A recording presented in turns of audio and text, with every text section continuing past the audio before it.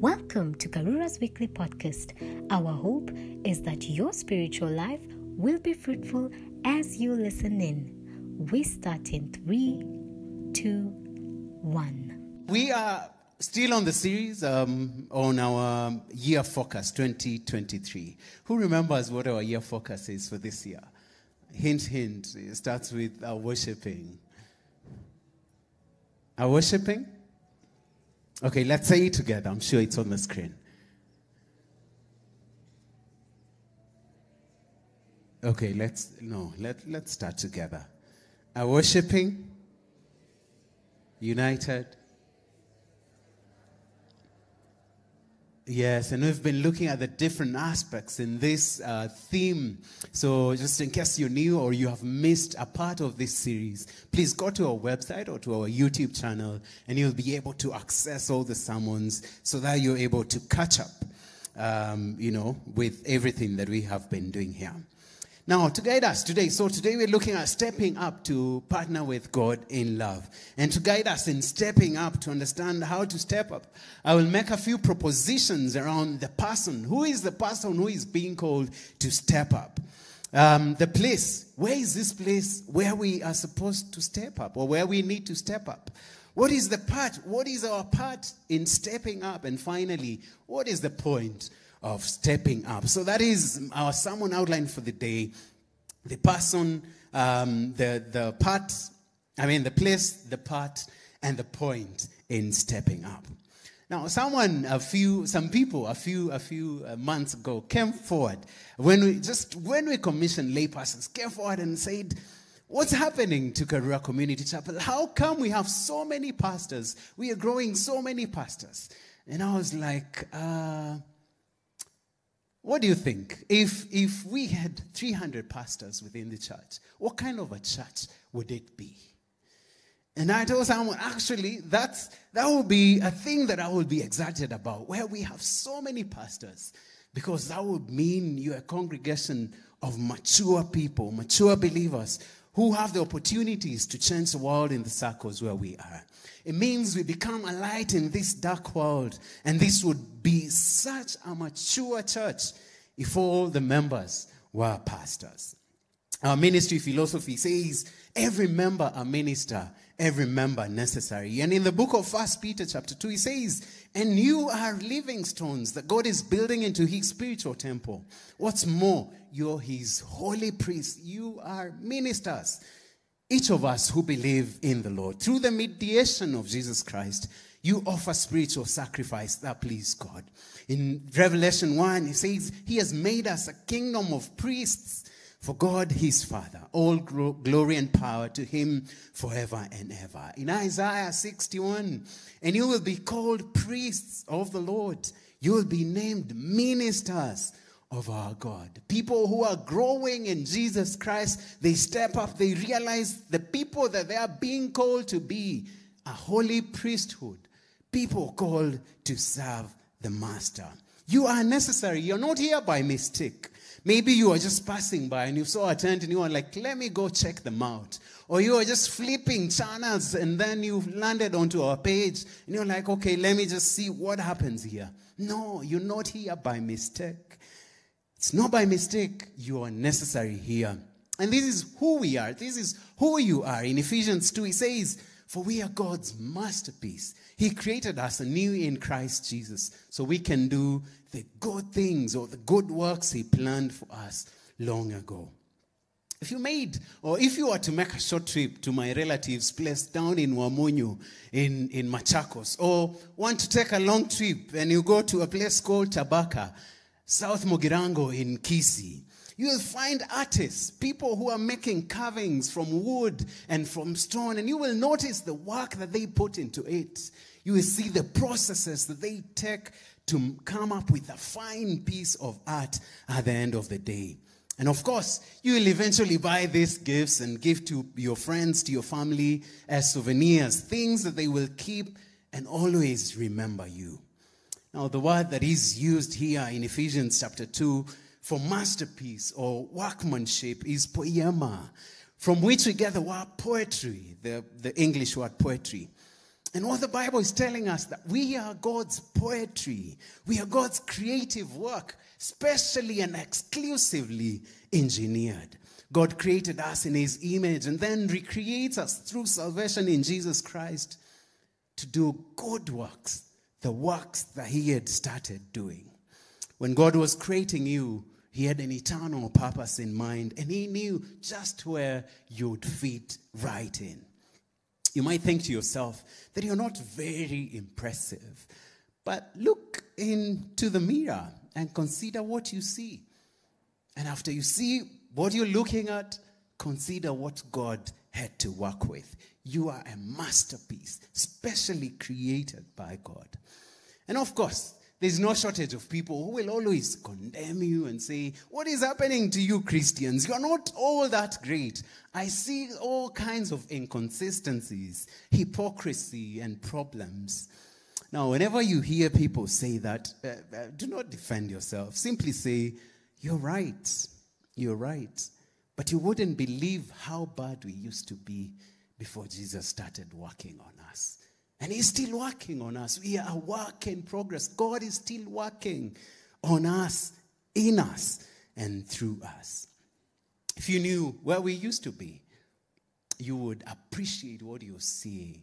You would appreciate the kind of work that is going in. We are God's work, God's creative work, God's poetry.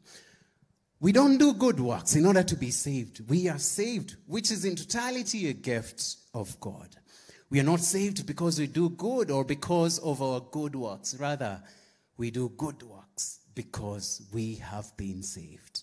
Quite some art and poetry right there. Now, a couple of years, we were driving from Naivasha late in the night, around 10 p.m., and we got to the Kijabe area and passed beyond Kijabe, and then we got to the viewpoint. Now, there was a truck ahead of us which seemed to be in a bit of a rush. So I slowed a bit, and it was drizzling, so the road was a bit slippery. But this lorry was such a rush. So he decided to overtake, or I can't even remember whether it was overtake, but it changed lanes. So moved from its right lane, went to the other lane that the approaching cars would be using. And unfortunately or fortunately, I don't know, it must be a fortunate, there was a car coming.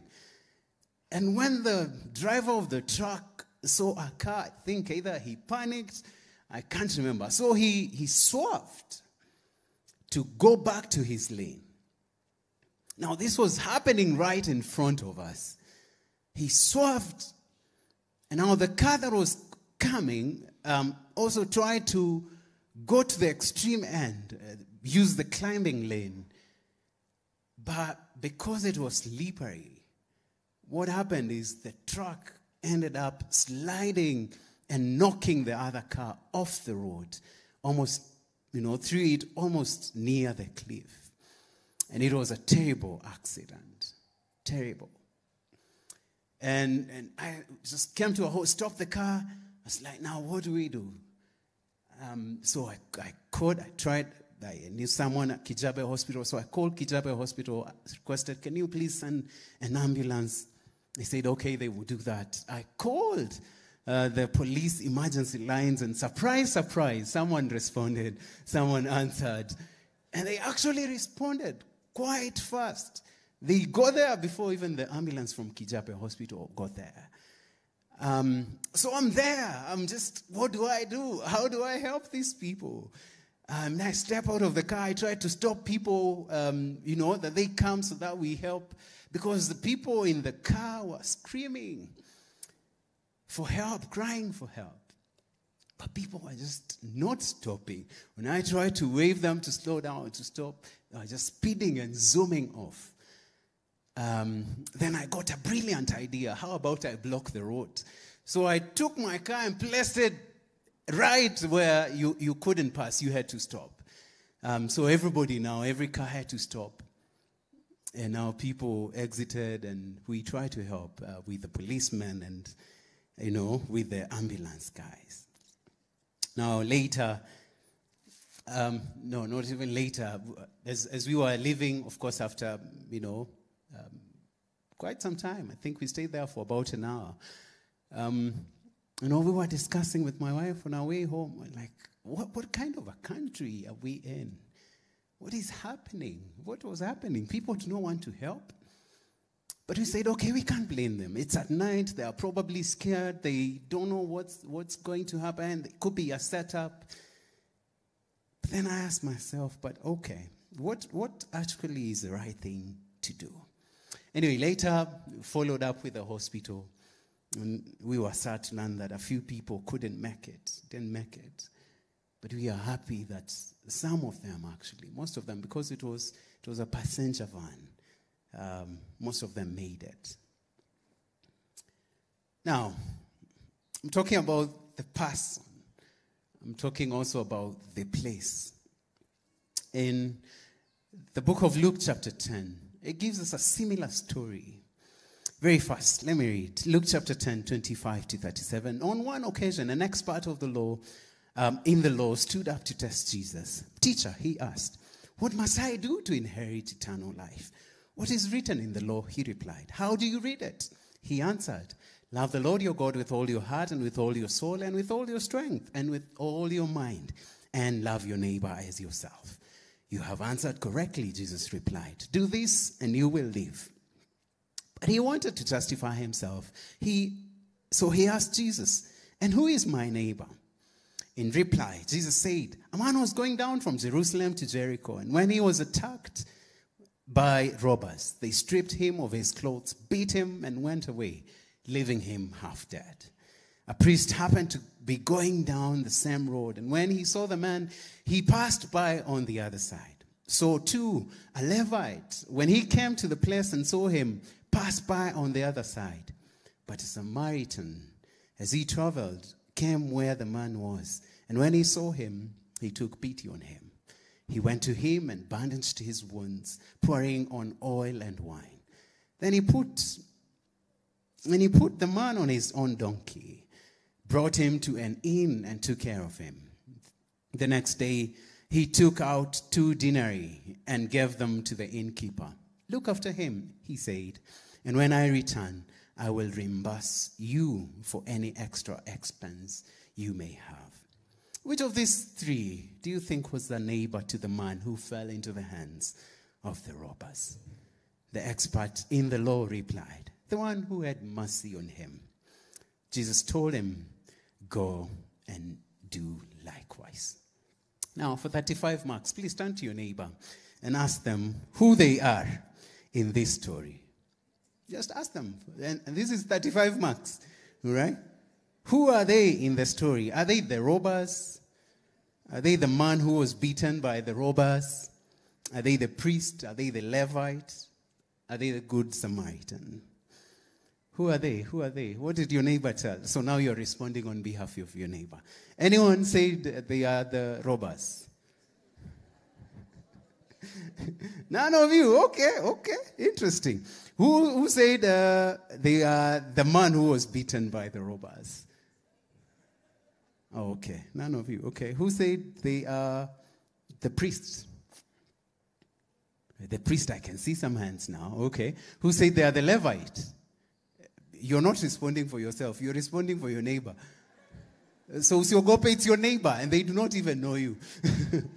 All right? The Levites? I can see a few Levites. Okay. The Good Samaritan? Did you talk to a Good Samaritan? Oh, nice. Okay. Oh, I can see Good Samaritans. Okay. That's good. I know many times you've looked at this story and only seen ourselves as either the priest or the Levite or the Good Samaritan. I want to propose to you today that all of us are the beaten man. Here is a lawyer, a guy who understands the law, a guy who knows what is supposed to do according to the law. He has studied the law of Moses. He has studied the Old Testament. And he goes to Jesus asking Jesus, what must I do to inherit eternal life? And Jesus takes this opportune time to give this man a story because he knows what he's asking. He speaks of a man who was going from Jerusalem to Jericho, and on his way he's attacked by robbers. They beat him and strip him naked, and they leave him half dead. Now, the Bible tells us something about the robbers. In John 10:10, it says, "The thief comes only to steal and kill and destroy. I've come that they may have life and have it to the full." John 10:10 comes in the middle of a discourse in which Jesus is contrasting the good shepherd himself and the false shepherds. Mark Moore puts it, talking about the chronological life of Christ in that book. He says, Jesus applies himself to two metaphors, shepherd and dog. He applies to the Jewish leaders 4 metaphors: thief, robber, stranger, and hireling. Okay. Priests, preachers, pastors, popes, people, they will never do it for you. What they will do is they will come, see you, and be very Kenyan. Kai, sasa tutadu, and just abandon and leave you there. We are all flawed. We all sinners. We are all beaten. I hear people say, my pastor, my pastor, my pastor. Yes, it's good to listen to what your pastor says. I'm happy you're listening to what I'm saying. But no, you cannot trust your pastor more than you trust Jesus. You must fix your eyes on Jesus. Look up to Christ, not to the people who are around you. Change that saying, my pastor, to my Jesus says, God says, the Bible says. Don't put your trust in men. Trust in the Good Shepherd. Look up to Jesus. Admire and want to be more like Jesus. Your goals in life have to be Jesus. Step up to Jesus and not even to your pastor. Hence our vision here at Karua Community Chapel, becoming Christ-like disciples engaging the world. We do not want your goal to be the senior pastor or the bishop of the church. Your goal has to be Jesus Christ and nothing else and no one else. So the priests and the Levite, they passed by. They offered no help to the beaten man. But then they came the Samaritan. And I like how the New Living Translation says. It says, a despised Samaritan came along. He comes and he has compassion on this beaten person. Compassion literally means your pain is in my heart. I can feel it with you. Listen, you Bible students, all of you are Bible students. In John 8:48-50 says, the Jews answered him, aren't we right in saying that you are a Samaritan and demon-possessed? I am not demon-possessed, say Jesus, but I honor my Father, and you dishonor me. I'm not seeking glory for myself, but there is one who seeks it, and he is the church. Notice Jesus' response to the accusation. He's been accused of 2 things. One, that he is a Samaritan, and secondly, that he is demon-possessed. But then he responds very firmly that he is not demon-possessed. But his silence leaves the Jews with I cannot confirm or deny your claims that I am a Samaritan. They, of course, were accusing him that he wasn't keeping with the Jewish observances, which made him no less than a Samaritan, someone the Jews despised. But you know how they despised Jesus? They accused him and even crucified him. Shameful death on the cross. So the Good Samaritan goes to the beaten man and bandages his wounds. Jesus found us. He left his Father's throne in heaven, came down to us. We were beaten, dead in our sin.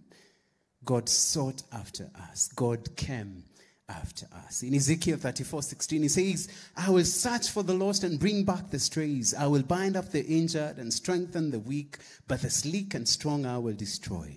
I will shepherd the flock with justice. Luke 19:10, Jesus speaking says, for the Son of Man came to seek and to save that which was lost. God came down to us. This good Samaritan goes to the beaten man to help him. And then he bound up his wounds. In Isaiah 61 says, the Spirit of the Sovereign Lord is on me, because the Lord has anointed me to proclaim good news to the poor. He has sent me to bind up the brokenhearted, to proclaim freedom for the captives and release from darkness for the prisoners. The good Samaritan nursed him. The beaten man nursed him with oil and wine. Oil is used to soothe. Wine, because of its alcohol content, was used to disinfect, to clean up the germs. And in the Bible, when you're reading and you see oil or wine, just look around there. That could be a picture of the Holy Spirit. And the Holy Spirit does the same thing, comes to soothe us. He comes to disinfect us from the bitterness, the anger, the unforgiveness, to work in our lives. And then the Good Samaritan puts him, this beaten man, up on his donkey. Now, you may remember a story from Zechariah about a donkey. Zechariah 9:9 says, rejoice greatly, daughter of Zion. Shout, daughter Jerusalem. See, your king comes to you, righteous and victorious, lowly and riding on a donkey, on a colt, the foal of a donkey.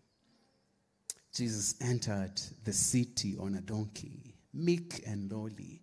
And we spoke about this in my last sermon. So the Good Samaritan took him to the inn or to the hotel, to that nice place. And that's where you and I come in. You and I come into this place. We are part of the crowd that is in there, in the inn place. It's where Jesus brings people who are beaten up. It's a church. The inn is a church.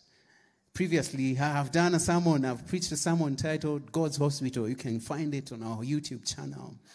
And it talks about the church as God's hospital, a place where the beaten, the brokenhearted, the poor find solace, they find soothing, they find disinfection.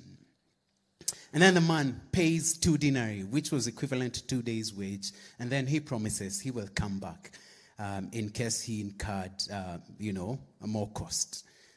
So, very quick one. Jesus said, I will come back. I will come back for you. I will come back for you. He will come back for us.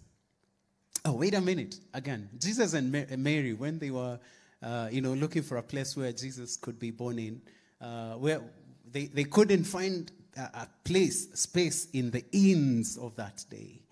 I hope Jesus finds room today in our inn. What kind of a church do you want Karura to be? What will you do to make it that kind of a church? Okay? In your CLG's meeting this week, just discuss this question. What kind of a church do we want to have at Karura Community Chapel? And then discuss, what will you do to make it that kind of a place? What kind of a home, office, school, friendship, marriage, or business do you want to be? Is it a place that proclaims the good news, binds up the wounded, releases the captives, brings the light in the darkness? Is it a place of lowliness and meekness? Our routine here or there should be a retreat for anyone who comes in. And what's your part? What's your part in that place? Ephesians 4:11-13 says, now these are the gifts Christ gave to the church: the apostles, the prophets, the evangelists, and the pastors and teachers.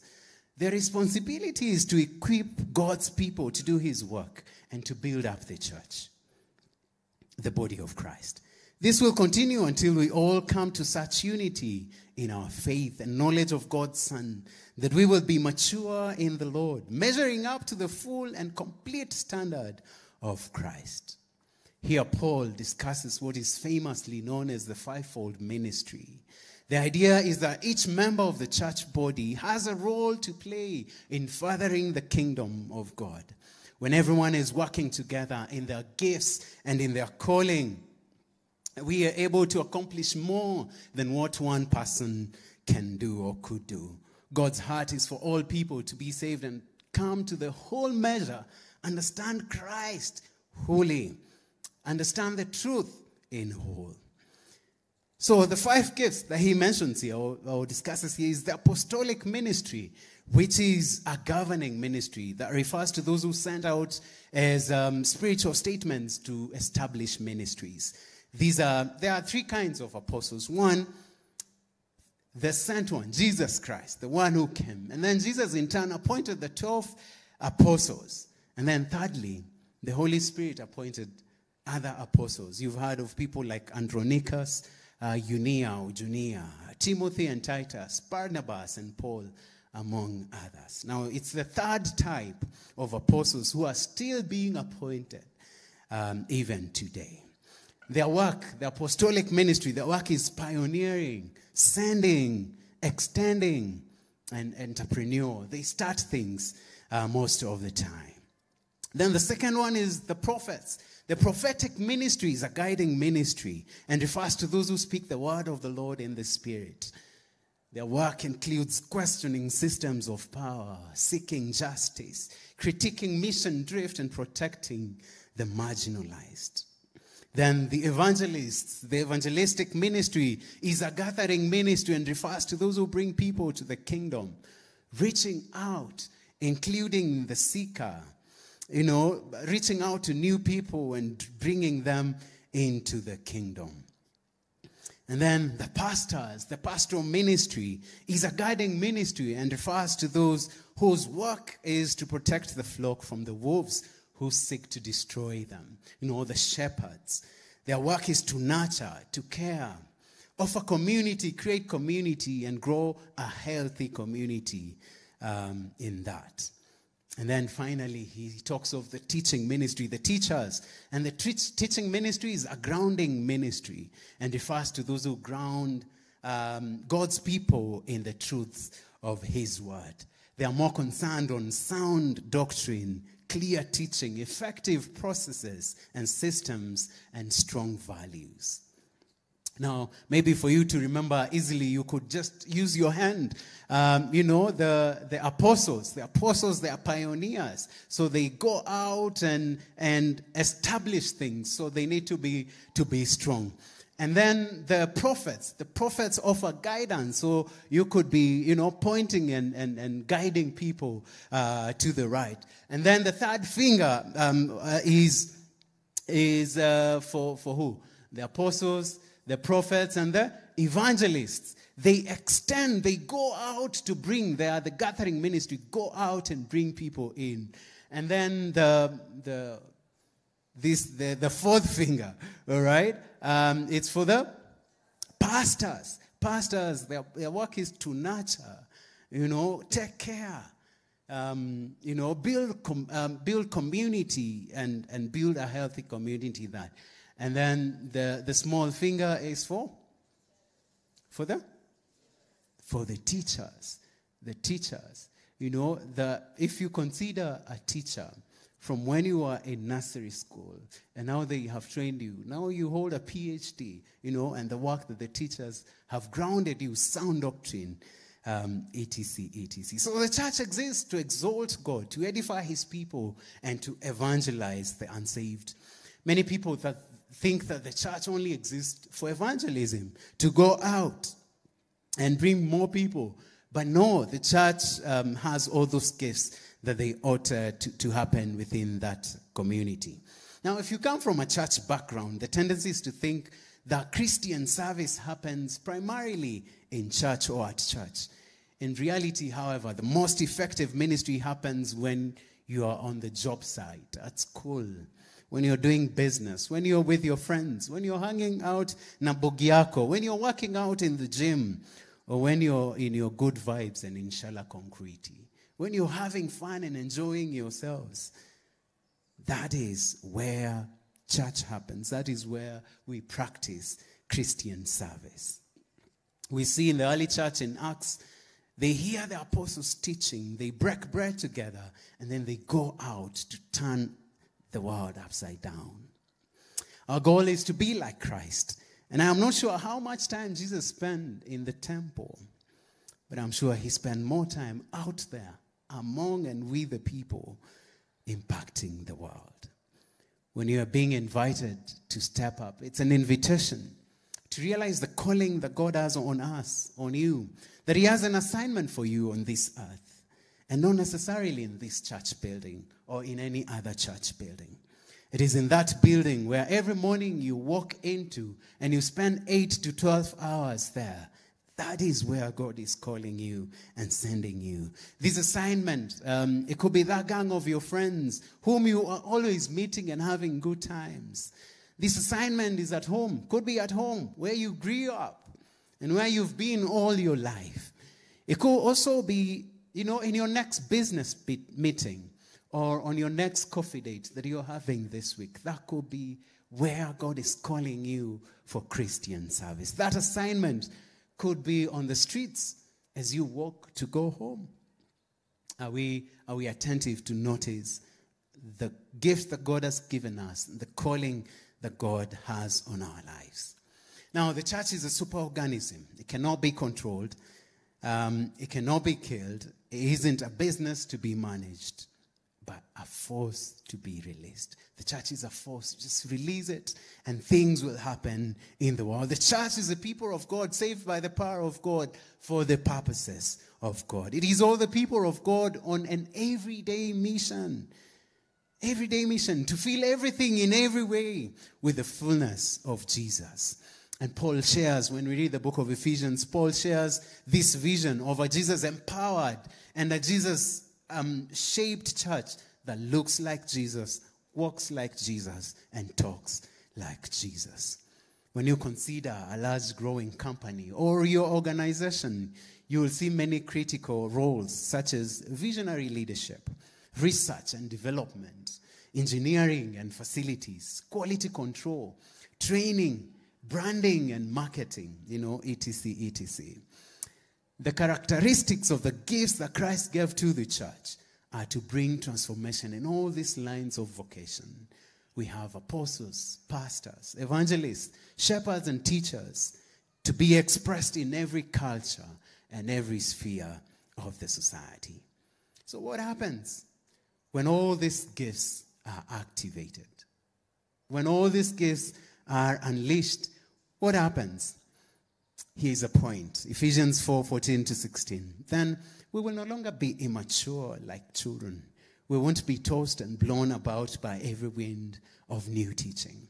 We will not be influenced when people try to trick us with lies. So clever, they sound like the truth. Instead, we will speak the truth in love, growing in every way more and more like Christ, who is the head of his body, the church. He makes the whole body fit together perfectly. As each part does its own special work, it helps the other parts grow so that the whole body is healthy and growing and full of love. Full of love. So here is the point. This is what happens. Let me try to be a teacher today. So there are those 5 gifts. Okay, so there are 5 gifts. So let's do this. Okay. Those are 4. And we can do another one here. So let's say they were what? The first one was? The apostles. Okay. All right. Then evangelists, right? Oh, prophets. Okay. Good. Prophets. Then evangelists. And then pastors. And then teachers. Forgive my handwriting. Usually I have a better handwriting. So let's say this is a church. So let's say a church is very good in the apostolic ministry, okay? And very high on the prophetic ministry. And maybe evangelistic, they do not do a lot of evangelism, but let's say they have really invested in their pastoral ministry. And teachers, okay, not bad, maybe like that. Okay, so this is the kind of appearance that the church would have, okay? So it would, maybe I need to use a different color. So it would be something like this.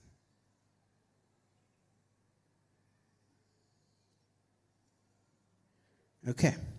Now, let's say it's a will, and you're the one who ought to run, the will. You're the one doing the will. How will this move? Will it move? Yeah? You'll probably need to load it on a pickup for it to move, right? But, from Ephesians, what we see is we're being called as a church to the fullness of Christ. And the fullness is where we are practicing all these, gifts.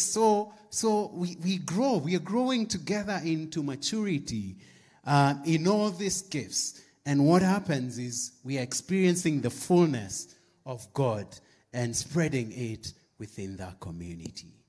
So will it be easier for you to roll this wheel? You will be.